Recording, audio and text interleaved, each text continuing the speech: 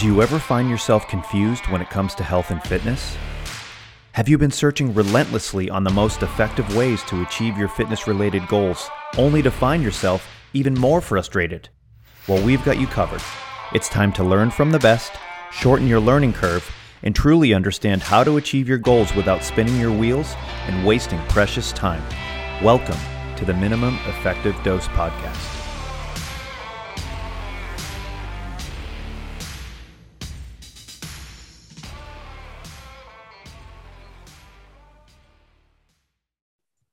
Welcome back to the Minimum Effective Dose Podcast. My name is Mike Perry, and I'm here as always with my good friend and amazing overall guy, Brett Jones. Brett, what's up, buddy? Why, thank you, sir. And back at you. Well, last time I don't think I introduced you the right way. And, you sent me a bunch of text messages that were mean with a lot of, nasty things. No, I'm just kidding. Guys, we're here. We're goofing around. We're having a good time. But today we're going to talk about something that, well, Brett and I, we've been, we have some experience on this topic, and we're going to talk about corrective exercise. And it's sort of become kind of a cuss word in the world of fitness because so many people hate it. And there are aspects of corrective exercise that I dislike, and I'm sure there's some things that Brett dislikes as well. But at the same time, I think the biggest issue is people really don't know what to do and how to make the right decisions so their clients have an optimal outcome. Because I think people chase things that maybe they don't need to chase. But I think a lot of it is just decision-making in general and making sure that you're not trying to fix everything and trying to determine what is acceptable movement. Because at the end of the day, we want people to move well and to move often. But at the same time, we are not looking for perfection because it does not exist. And that's what we're going to talk about today. So, I've been working for functional movement systems for probably maybe 6 or 7 years. Brett, how long have you been with FMS? 2006. Okay. So there's some math involved. 16 years. So 26 years. 16 years. 16 years. 11. Okay. 11. Anyways, great number. So yeah, we're going to talk about that a little bit. And let's start out with this, Brett. When you were early on working with Gray and you guys sort of, I don't want to say coined the term corrective exercise, but listen, you guys are the ones that probably made it as popular as ever. So how did that come about? Like what was the thought process through that? So I'm going to take one step back and then hop right on that question of how that happened. Because really, when I got involved with Gray in 2006, I had taken one of the original, if not the original FMS workshop in like late 1999. So I'd been exposed to the screen many years before, and in the original manual there were 3 corrective drills. So okay, I'm going to answer your question first, then I'm taking a step to the left. So where did that name and where did that concept come from? Is you found something in the screen that you needed to correct. So corrective exercise. It's kind of like Indian clubs. What are we going to call this? This is movement number 1. What are we going to call the next one? Movement number 2. So like we're not overly creative, right? So we literally said, we found something in the screen we need to correct. Here is a corrective drill to make that thing better. And I think the reason corrective exercise became such a bad word or became so poo-pooed within the industry was doing a corrective drill, in my mind, assumes you have some sort of baseline for how that person's moving. You're not just seeing something wrong in an exercise and then saying somebody needs a corrective drill. You have a baseline for how they move, and that leads you in the direction of saying this is below the minimum and this is above the minimum. I don't need to worry about that. Let's worry about this thing that's below the minimum. So when you don't have a baseline or you're making up your own, what are you correcting? Like, I understand why corrective exercise will get a bad rap and a bad name, because you don't have a baseline. You have nothing to direct your efforts. So yeah, you're going to get frustrated because you're just chasing your tail. When the screen was developed and Gray and the gang boiled down look at human movement, there's a lot of options. When they boiled it down to these kind of 7 essential things, plus the ankle screening, ankle clearing now, it's a good boiled down list of minimums. And so if you don't have a baseline, yeah, you just chase your tail. And then you end up thinking, well, corrective exercise doesn't work. Well, okay, A, you don't have a baseline, and B, and I say this as gently as possible, you might not be that good at coaching the drills or using the techniques, because it's not your standard. Typically, it's not your standard chest up cue that you're able to just drop on people, which I think is the most overused and abused and kind of crappy cue that gets, you hear that all the time. Head up, chest up. Anyway, I'm ranting now, so I'll let us get back. I like it. I'm sensing some anger. So like, I want you to be the old guy telling the kids to get off their lawn right now. That's really what I'm going for right now. But no. You know what? I completely understand where you're coming from, because the FMS has been one of those systems that people started off and they were like, I love this. And then everyone's like, it's the worst thing on the planet.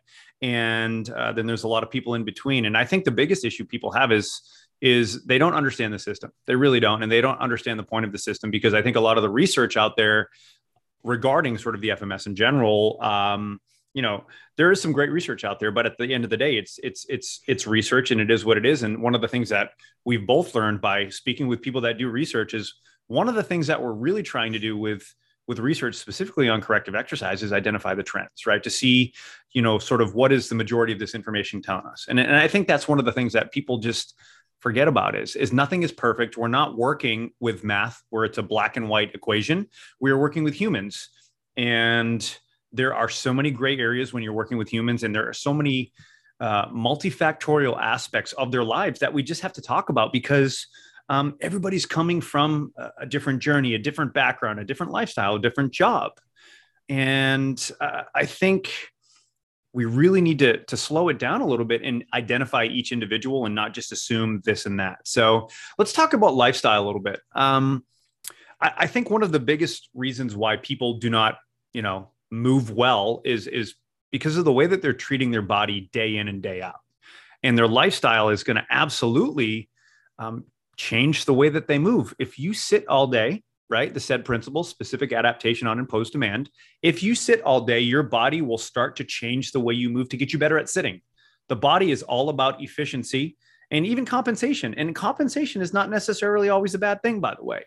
But if you do something repetitively over and over and over again, your body will start to adapt to get you better at that. And that is why if someone sits all day, they're not going to move so well, right? It's just how it is, because their body's saying, hey, listen, you're doing this 8 to 10 hours a day. I'm going to make some changes it could be from a neurological tone standpoint. Over time, it could be even anatomical changes. But I think people don't realize that what they do day in and day out is going to shape the way they move. It's not what they're doing at the gym 3 days a week for an hour. Absolutely. And if we blow out that lifestyle conversation, we get into a lot of different things. Hydration. One of the studies that came out of the FMS's work with the military, and this is in the last couple of years, they had a group of soldiers that they had screened previously, who then went on one of the training missions, where we basically knew, or the researchers basically knew, that they were going to come back dehydrated and with a lack of sleep. About 30% worse movement. They dropped on average 3 or more points off of their FMS score because they were tired and they were dehydrated. It has significant impact. So if you're one of those people that, you suck on coffee through most of the day, and then you have a couple of adult beverages at night, and then you go to bed, you're dehydrated. One of the things post-cancer treatment with the decrease in saliva production, xerostoma, if you want the clinical name, is I drink a lot of water during the day. I sip on a lot of beverage, and it makes a difference. I'm better hydrated, I think, I've ever been in my life. And I think it definitely makes a difference. So we got to talk about hydration. We got to talk about sleep. If you're low on sleep, going to impact your movement. We got to talk about nutrition. If your diet is less than optimal, or you're eating things that are irritative to your system, that's going to have an impact. Just all of those things need to be considered. Stress needs to be considered. If you're in a relationship where you're having relationship stress, that is an emotional drain that absolutely shows up elsewhere. If you're if your work is stressful, all of those things come home to roost. And that combination of things, and we're going to talk programming later, because I think that deserves its own moment in the sun. But there are all of these lifestyle things and habits that we tend to not think about from a training standpoint. And you mentioned, the SAID principle, and, Gray's wonderful clarifier on that years ago was the organism's specific adaptation to the environment's imposed demands. If your mattress is bad and you're wondering why your sleep is bad, and you keep taking melatonin thinking it's an organism problem when you need a new mattress, good luck getting better sleep, because you're trying to tweak the organism and you need an environmental change. And conversely, if you keep, and people do this with their programming and their exercise all the time, if you just keep trying different programs, but you're sleeping 4 hours a night, you're working 2 different jobs, you have a ton of financial stress, and you're dehydrated, try all the different programs you want. You're tweaking the environment. You got to go after that organism. And so that clarifier to me within the SAID principle of the organism specific adaptation to the environment's imposed demands really helps in a decision-making process, because now I can, if I'm wise enough in working with my clients and students to say, okay, lay it out for me. I need a hydration log. I need a dietary log. I need a sleep log. I need information on all of these different things, because that's going to impact how you move, and it's going to impact how we're going to program you. Absolutely. And identifying, is it an environmental issue or an organism-based issue, is going to be the first thing you need to do before you can develop a strategy to fix whatever it is you're trying to fix. Because like you just said, you could be chasing the wrong thing. And maybe you were thinking that you needed more melatonin. I see this all the time. I'll start with my 5 milligrams, then I go to 10, then I go to 15, then I go to 20, and I'm still not sleeping well. It's not the lack of melatonin in your body while you're not sleeping. It's because you have a crappy mattress. And I say it all the time. I'm like, people spend all this money on computers, and they spend all this money on, massage guns and all of these other things, but they won't drop the money on a mattress, which is the piece of furniture that most people spend the majority of their time when they sleep. It's just crazy to me, but they don't think of it that way. And, it is what it is. Hopefully people will eventually learn, but not everybody does. And here's the funny thing, right? We mentioned all of these different things: sleep, hydration, all of these different sort of topics. But notice we didn't talk about internal hip rotation. We didn't talk about ankle mobility. That's coming. We'll talk about that stuff. But it's the big rocks versus the pebbles versus the sand. And if you've never heard the analogy of the jar of life, I highly recommend you look into that. And it was originally from a college professor. I do not know what college or what professor, but basically it's this simple analogy where he gets an empty jar, and next to the jar is some big rocks, some pebbles, and some sand. And he puts the big rocks in, and that is, the big rocks in your life, your people, your family, your health. And then there's the pebbles, which is your job, finances, all that other stuff. And then the sand is last. And the whole idea about this is that you want to make sure that you focus on the most important things first, the big rocks, and then focus on the sand last, right? But the problem is people, they invert that. They focus on the sand. The problem is when you focus on the sand, and if you fill that jar up with sand first, you're never going to have any space for those big rocks. And I think people do that all the time, especially in the world of corrective exercise. Yep. And knowing that, and we'll talk about it more here in the programming section, knowing that your running mileage is about a third to maybe double what it should be, and you come in saying, I've got all these movement problems, I'm not worried about corrective exercise for you. I need to get your programming correct. If you're sleeping 4 hours a night and you're not hydrated and you've got all the stress, I'm unconvinced you have a movement problem. I know you've got a lifestyle, one or more lifestyle issues that are getting in the way. So, having that in your standardized intake and the way that you approach building a program for people is a real difference maker in really getting great results for people and moving things forward. Yeah, you know what I think too? I think a lot of people may not even know what it feels like to feel good. I think people assume that this is what it's going to be, right? And I think you've said it several times. It feels good to feel good, right? And I think a lot of people are walking around feeling like rubbish all the time because they're not hydrated, right? They're sipping on their energy drinks all day. They're eating a bunch of crap. And maybe because of what they're choosing to eat, they've got some sort of unnecessary inflammation that is irritating their joints. And then it becomes a spiral. And I think one of the reasons why people don't exercise is because they feel like crap to begin with. And then they expect exercise to suck. They expect it to be painful and hard, and they're going to go in and they're going to crush it and crush themselves, literally. They have a bad experience. And sometimes it's not even something they can put into words. It just doesn't feel good. Yeah. And so I don't know about you. I typically stop things that don't feel good. It's a great idea. Who knew? I mean, who knew? Make a note. And if it doesn't feel good, stop. Because even exercise, I push pretty hard. I have some pretty demanding sessions, but they feel good. I'm not sitting there in pain trying to survive my session. I'm pushing my capacities and I'm doing work, and there's a stress to that. There's a feeling to that, but I also enjoy that physicality. I know the difference. I've felt bad.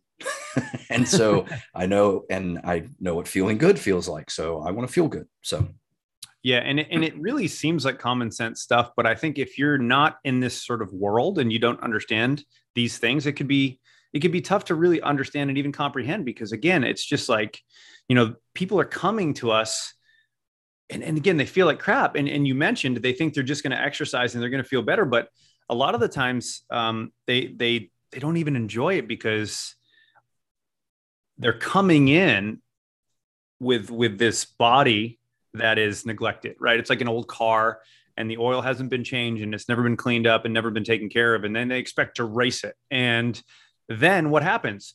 Well, I tried exercising, but it just hurt me more. Was it the exercise, or was it the fact that you were already driving down the highway with a clunker and all we needed was one tiny thing to derail it, right? And then you go ahead and you end up crashing, and then you're like, it was the exercise. I shouldn't exercise, or it was the squat. I shouldn't do squats because it hurt me. No, maybe it was the 20 years of beating the crap out of your body that was just compounding. And then when you decided to hop into some exercise, that was just the straw that broke the camel's back, so to speak. So, I mean, the lifestyle is a big, big part of it for sure. But let's change gears a little bit.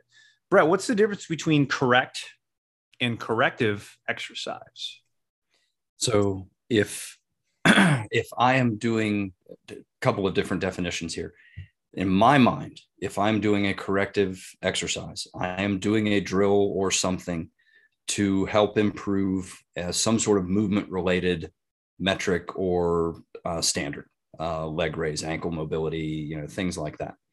If I'm doing an exercise to improve my physical capacity, strength, endurance, power, whatever, that's correct exercise. That's where that goes.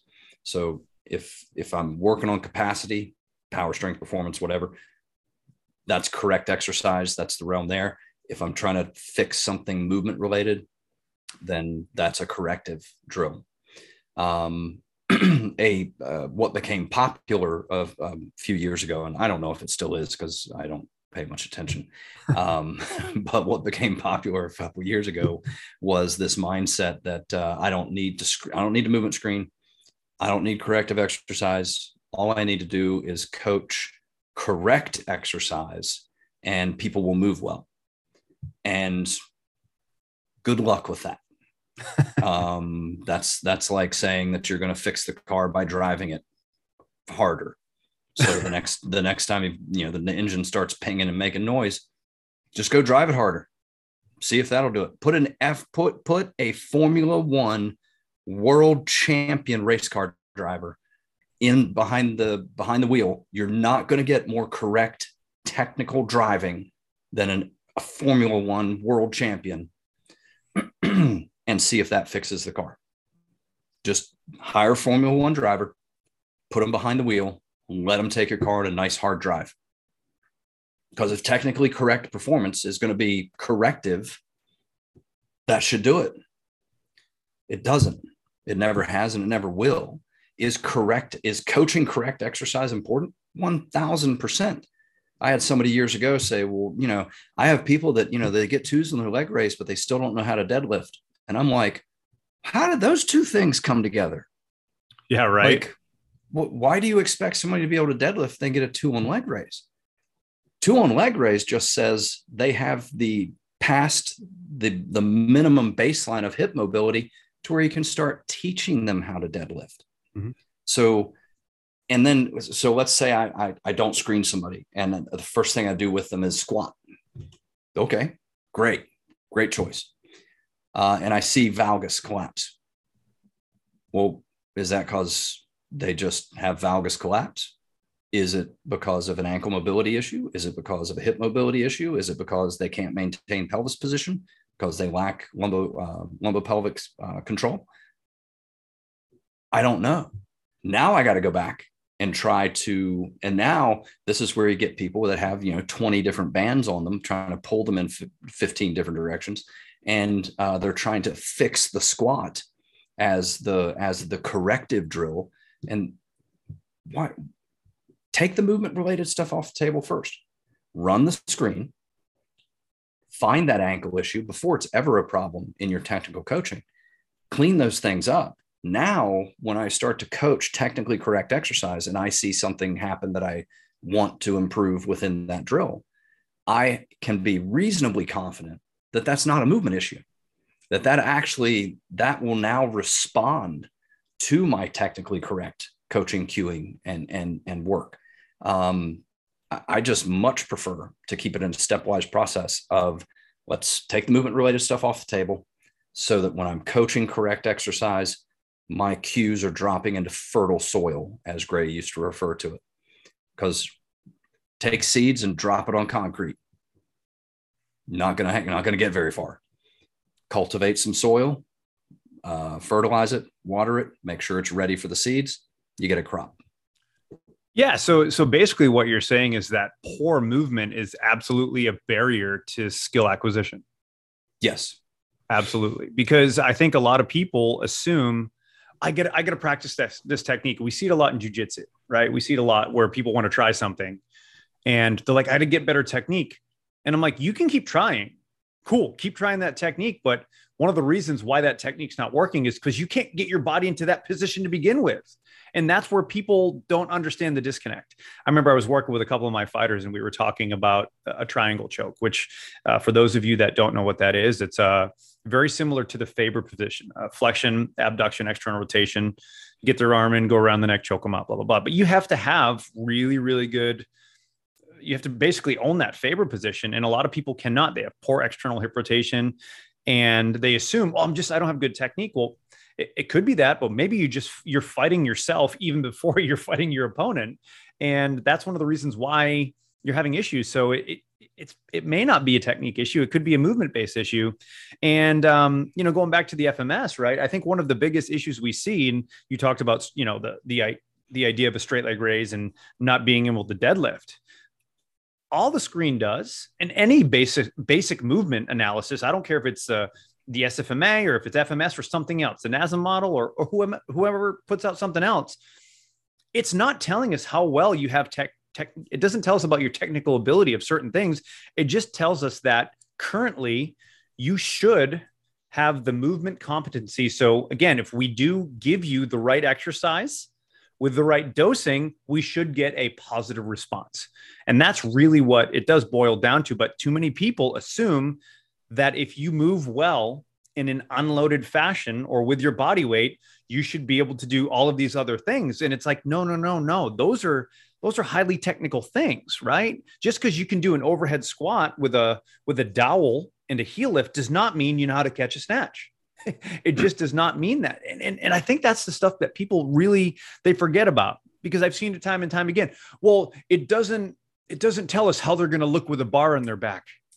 I know, I know. Correct. The only way you're going to see how well they do with a bar on their back, and wait for it, is to put a bar on their back and see how it goes. It's funny how that works, but I'm just amazed at the disconnect. It's like some common sense stuff, but people want to argue over things that don't need to be argued about because it's just simply common sense. And what it really boils down to is when it comes to corrective exercise, if you don't fix something or you don't improve someone's movement quality, whether it's a global movement pattern like a squat or a lunge, or even if it's a local like ankle mobility, if you don't improve it, it's not corrective. It's called a waste of time because nothing's changed. And I mean, how many times have we've made mistakes too, trying to improve certain things. And guess what? It's a bony block. I mean, Brett, tell the story about the internal hip rotation and the feet straight. Can I talk about me again? And I can also you're tell gonna anyways, so I'm just gonna feed you it and just let you go, and I'm gonna take a 10-minute nap. No, I'm just kidding. Off you go. So I'll tell another story where I started working with someone who had been working for over a year with a physical therapist and their trainer to try to change their ankle mobility. And I'm like, that's persistence. Like, you've been trying for a year and you haven't changed it. They're like, nope. I'm like, okay, let's go get an x-ray. Like, just for giggles, let's go take a picture. She's like, yeah, I did have clubfoot as a kid. I'm like, well, that could matter. Just throwing it out there. Yeah. So comes back, and I fear that this particular student of mine will be listening to this podcast in the future. So I'll probably get an email. But the X-ray of that ankle, the talus and calcaneus are so kind of in their own unique position that you could give a piercing through that ankle and not hit bone. For those of you at home, that shouldn't be possible. So mechanically, the idea of gaining ankle mobility is just not there. So use a heel lift, do what you need to work around it. You know it's not going to change. Keep what you got. For me, it was this journey of, everybody was saying, do everything with your feet straight ahead and blah, blah, blah, blah. So I gave it a try. And by the time I'd been working on it and trying to change my hip internal rotation, by the time I'm on my doctor's table, and I can't even remember when this was, quite a few years ago, he's like, man, you look like my 80-year-old clients that are ready for a hip replacement. Like, what is going on with you? So we did an MRI arthrogram, and it turns out I have really high alpha angle heads to my femur that causes a cam style FAI. And so I have a completely torn right labrum. It's anterior labrum's gone. Anterior superior labrum's torn with 2 paralabral cysts. And, I've got a little bit of change there. But since I got rid of all that labrum, I now picked up a degree or 2 of internal rotation. So I got that going for me. So got that go for me. What movie was that? Was that Caddyshack? Caddyshack. Yes. I thought you were going to go right into the Bill Murray voice for a second there, but that'll be the next one. I got that going for me. But on my deathbed, I will receive total consciousness. So I got that going for me. I'll spare you the Dalai Lama story that precedes that. But, I learned the hard way. And I'm a big fan right now of, I want information. And this will sound grandiose, but if I cannot change your movement right now or within 2 to 3 sessions, I start wondering what I've missed. And one of the things that I could miss is structure, because I don't have X-ray vision. These are just for reading.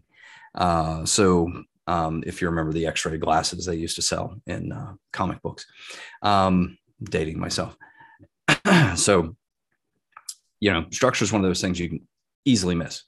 And so, and to key in on the efficiency and effectiveness of corrective exercise, if you are still trying to change somebody's shoulder mobility 6 months from now, you have failed. I change people's shoulder mobility in inches and centimeters, many centimeters, in the same session.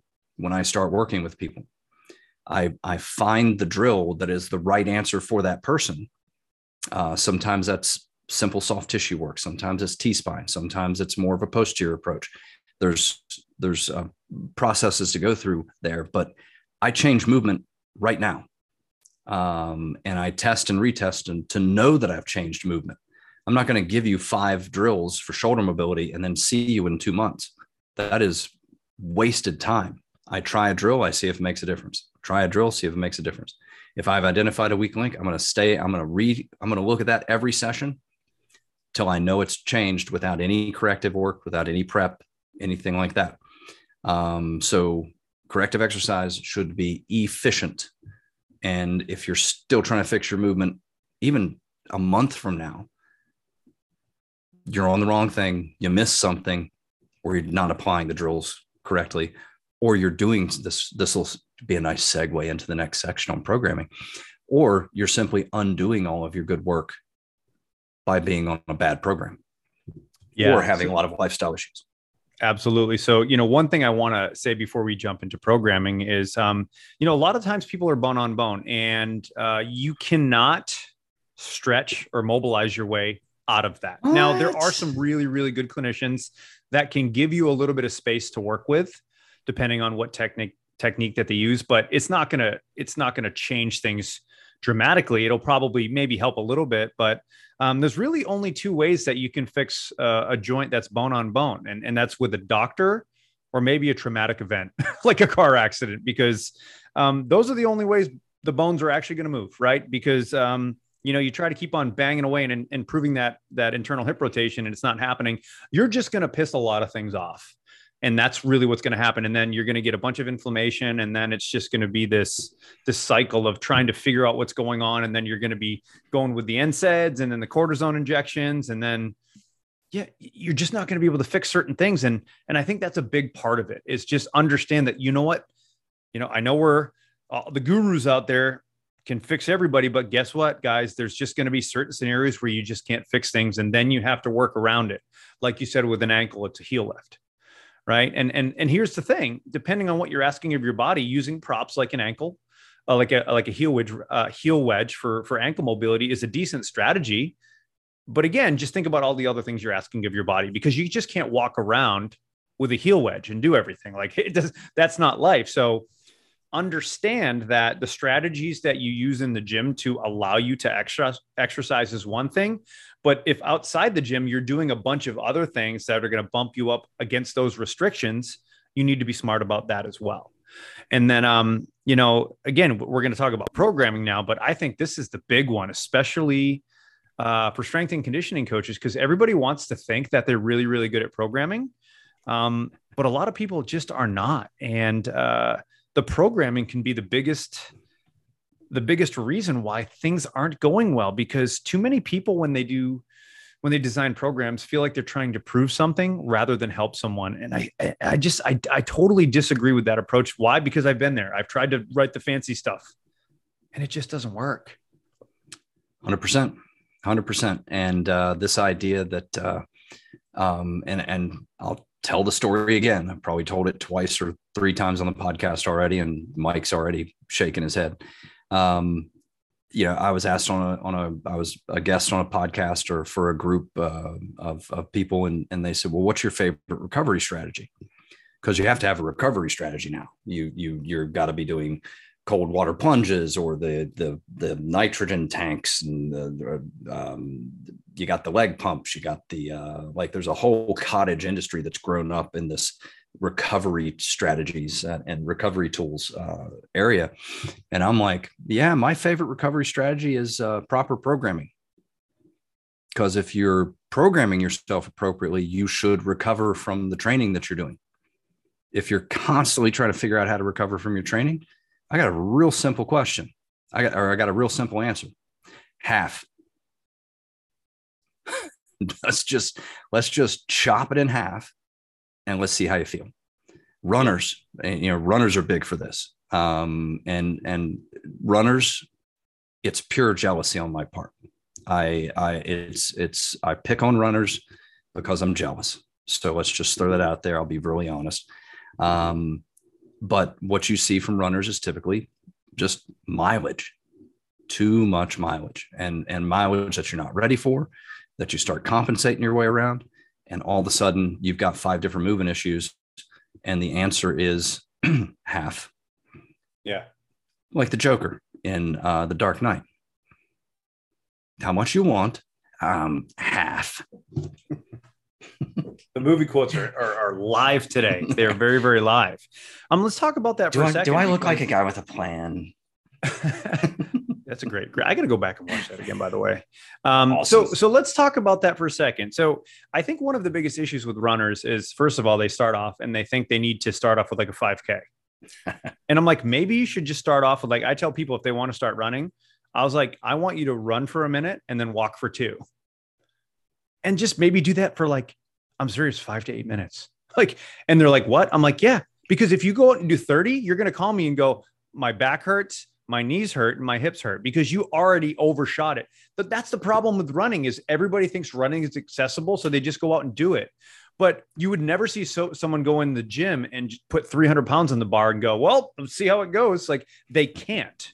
That's the problem with strength training, right? It's not a problem per se, but people think that for some reason, when it comes to like running or cycling or something like that, they can just go out and do it. But you can't. You have to, there's some boxes that need to be checked beforehand. And, that's the stuff that it's again, to me, it's common sense, but as we both know, common sense is not too common these days. But going back to the running, if you are going to start off with anything, it could be kettlebell swings, it could be running, start off with a little bit and then see how it goes for the next 1 to 3 days. And then add a little bit more. Don't double it, because everybody doubles it. They go, I did a mile. And it's a Wednesday. So Saturday I should do 2. It's like, no, you shouldn't. You should do a mile and a 1/10. Or I don't care if you want to do it time-based. If you're going to do a 5-minute run, maybe do 6, just throwing it out there the next time. So I think people increase their mileage far too quickly, or they in anything, whether it's, running, cycling, or even kettlebell swing, they increase their volume. And then when they hurt themselves, that's when they drop it way back down. And then what do? They try to start fresh again. And it's kind of like the idea of the hammer. If I'm hitting my thumb constantly with a sledgehammer, or even like a small sledgehammer, the way to fix my sore thumb is not to get a smaller hammer, right? That's not going to do it for us. It's still going to hurt. I'm still hitting my thumb. What I should probably do is just maybe not hit my thumb with the hammer for a little bit, and maybe try to figure out some better tactics so I won't get injured, and then go from there. But I think this is what happens. People identify themselves by what they love, and they're afraid to give it up. They're a runner. And I talked about this when I was lecturing the other day. I'm a runner. I'm a power lifter. I'm a grappler. Cool. No, you're not. You're just a human that likes to do those things. Right. So like, it's okay if you don't do those things all the time. And I get it. Listen, I love jujitsu. I'm banged up from it.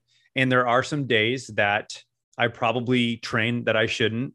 But I will say this, when I go and I train on those days that I'm not feeling so well, I'm a lot better at dialing it down a little bit and just maybe drilling, because the old me would just be like, screw it. I'll deal with it later. And then of course I get back to my house, or I get out of the car and I look like I'm still sitting. So that's never good, but it's tough. I get it. Like, we want to do the things that we love, but at the same time, you need to make a decision. Like, if you are going to constantly beat the crap out of yourself, just know what you're in for. As long as you know that you're going to be sore, you're going to be tired, and you're probably going to be popping Advil, that's fine. That's your decision to make, but that's not what I want to do. That's not the way that I want to manage my stuff, but to each their own. But I mean, the programming stuff is just, it's so ego driven. Maybe it's ego driven in some cases, or maybe for other people, it's just, they don't have a clue. It's all at one. It's usually a combo. Yeah. I think that doing what you can recover from, and again, I'll say it again, if you're constantly trying to figure out how to recover from your training, you are doing too much, or your life and your lifestyle doesn't support the volume of training that you want to be doing. So if you would like to do that, get after the lifestyle stuff, get after the organism stuff, fix the environment stuff, get your movement minimums met, and start with half and see how things go. And I think that, people, Gray and the FMS gang, we do it all the time. We get people, triathletes, runners, whatever, come in, and we finally get them to cut their mileage in half for a little bit, and they don't even need corrective drills. So don't assume that. It's not my first assumption when I screen somebody is that, man, I got so many corrective drills that this person needs. My first assumption is, wow, what's going on in their lifestyle? What's going on in the programming? You know, what can we do that will be high return on investment, but, you know, made simple, possibly not easy, but simple solutions that will really move somebody forward. And programming wise, you mentioned it. It's and I talk about this in my upcoming ebook, and I've talked about this for a while. It's linear versus exponential changes. Sometimes adding a rep is not a linear change; it's an exponential change. And so, and that's the Richter scale is a good thing. The difference between a 5 and a 6 on the Richter scale is not 1; it's 1,000 times. It's a massive exponential increase, and you will make some changes in your training that have that exponential impact. I've done it where I finish a workout and I'm like, man, you know, sets of 5 for whatever felt great. I've done it with my iron cardio stuff. Do clean press squat. Awesome. Go next workout, go clean press squat snatch with the same weight. And I'm like, whoa, that was not a linear increase. And I actually say that to myself. Well, you know what? I think no laughter. I think talking about, it wasn't that funny. I think talking about total repetitions is important, because that's one of the things that you talk about in iron cardio is, you know, you've figured out this systematic approach to educating people on how to accrue volume in a safe and efficient fashion. And some of your workouts, when you tell me the total volume, I'm like, holy cow, that's a lot of volume. It is. But for you, you've adapted and you've trained your body to get to that point. So yes, it's probably maybe a high end day for you, like a high stimulus day or a high volume day. But you're also smart enough to know that your next day, you're not going to repeat that. You're going to probably go back and take a step down and do a low volume day. Right. And I think one of the simplest ways that you can approach volume is to use the idea of, you know, wavering the load or undulating periodization, whatever you want to call it. But just, if you have a high volume or a high stimulus day, follow it by a low, go to a medium, rinse and repeat. And it was funny. I was thinking about this the other day. Someone asked me about the 10,000 swing a month challenge. And like, what do you think about that? And I was like, I've never done it, and I'll never ask people to do it. And here's why. Most of the people that want to do it have never done 500 swings in a week, but they want to do 10,000 in a month. So you know what's going to happen? There's going to be 6 days left in the month, and they've got like 7,000 to go, and they're going to cram, and they're going to beat the hell out of themselves. But they did the 10,000 swing challenge, and all they have now is a bunch of blisters and a sore back. So like, yep. I get it. Like, people love challenges, right? I get it. There's nothing wrong with the challenge, but if you are going to challenge yourself, you can't start off with running a mile and then expect to do a marathon. You have to incrementally build your body so it can positively adapt to whatever you're throwing at it. And when you make these large jumps in volume, and that's the issue, is because most people making jumps in intensity is hard because they don't get it, but they understand volume. So that's why I think the 10,000 swings or running is so easy for them to understand, because they're not thinking, well, I'm going to do 5x5 at 70, you know, at 75%. And then next week I'm going to go 5x5 at, you know, 3% higher. Like, they're not thinking that way. They're just thinking, I got to do more. And then, and if they don't achieve it, or if for some reason they're behind on what they're trying to do, they cram, and now they're beat up. Well, and probably talked about this in other venues, but if your only programming option is more, you're not good at programming, because there's a lot of variables to tweak, and there's a lot of different ways to accomplish work that don't involve just more. And this is the problem with classic calisthenics, right? Hindu push-ups, Hindu squats. Once you can do 10, you do 20. Once you can do 20, 40. Once you do 40, do 100. Once you do 100, do 200. Well, pretty soon you're knocking off 500, to 1,000 reps. And I'm sorry, it's just like bending a paperclip back and forth. Paper clips are awesome, but if you sit there and bend it back and forth, it's going to break. Yep. So we all have, there's a stress tolerance and fortunately our bodies recover. So if we stress it and we give it a chance to recover, we can repeat that stress and get stronger from it. But if you just do more and more and more and more and more, you'll bend the paperclip one too many times and something's going to go wrong. So, and your movement, and this is where Greg Rose talks about the movement screen being a movement vital sign, just like heart rate, and temperature and stuff like that. I will pick up a change in that movement vital sign before your body breaks. So let's keep an eye on that movement vital sign. And so as you start to increase your volume and now your movement starts to take a downturn, I know we're going in the wrong direction because I should be able to support your movement and the increase in volume. And if I can't do that, I now must back off the volume and figure out, maybe it's the fundamental capacity screen or something like that. But now I got to figure out what's the weak link. What's the thing that I didn't improve so that you could handle that volume? Maybe it is sleep. Maybe it is nutrition. Maybe it is hydration. Maybe, back to the lifestyle, the organism conversation.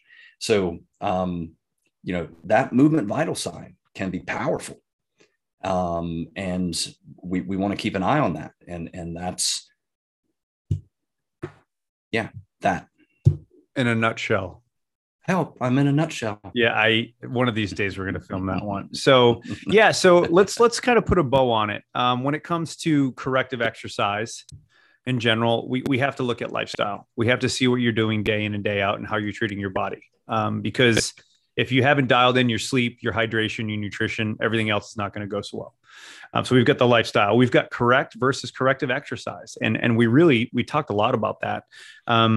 With corrective exercise is, if you can't make some sort of change in that initial session, maybe you're not that good. And, or maybe it's bone on bone and things aren't going to change. And obviously that's why we can refer out and have medical professionals do what they do, because guess what?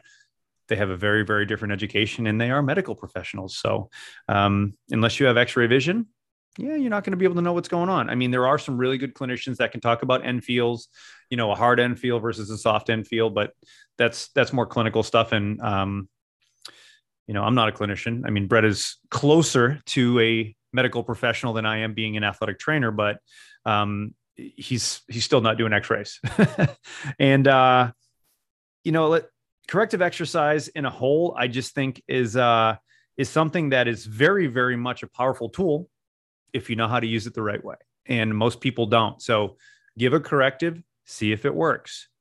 If it did, cool, keep it. If it didn't, move on to something else. So it's like a really good chef will always taste their food before they serve it. And that's what you should do with, with your clientele. You need to make sure it works, or if it doesn't work, because then you'll get an appreciable idea of what's going on, then you can make a change. And then lastly, programming. I mean, programming is something that, people just don't think about. And in the course that Eric Degatti and I put together, Principles of Program Design, and we talk about all of this stuff in depth, probably to the point where you're going to be annoyed. But I mean, we have to understand that,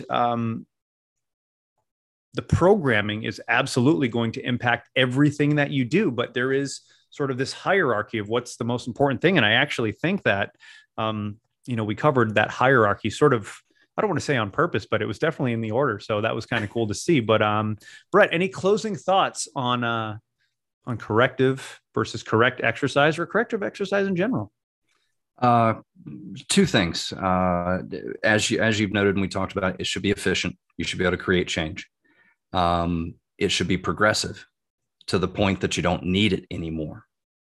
Now, having said that, there are times where a corrective strategy is a permanent strategy, and maybe that's a joint replacement. Maybe it's me, where I sit all day and work on a computer, and at the end of the day, when I want to go train, guess what? I got to open up my T-spine. I got to open up my hips because they've both gotten tight from sitting too much.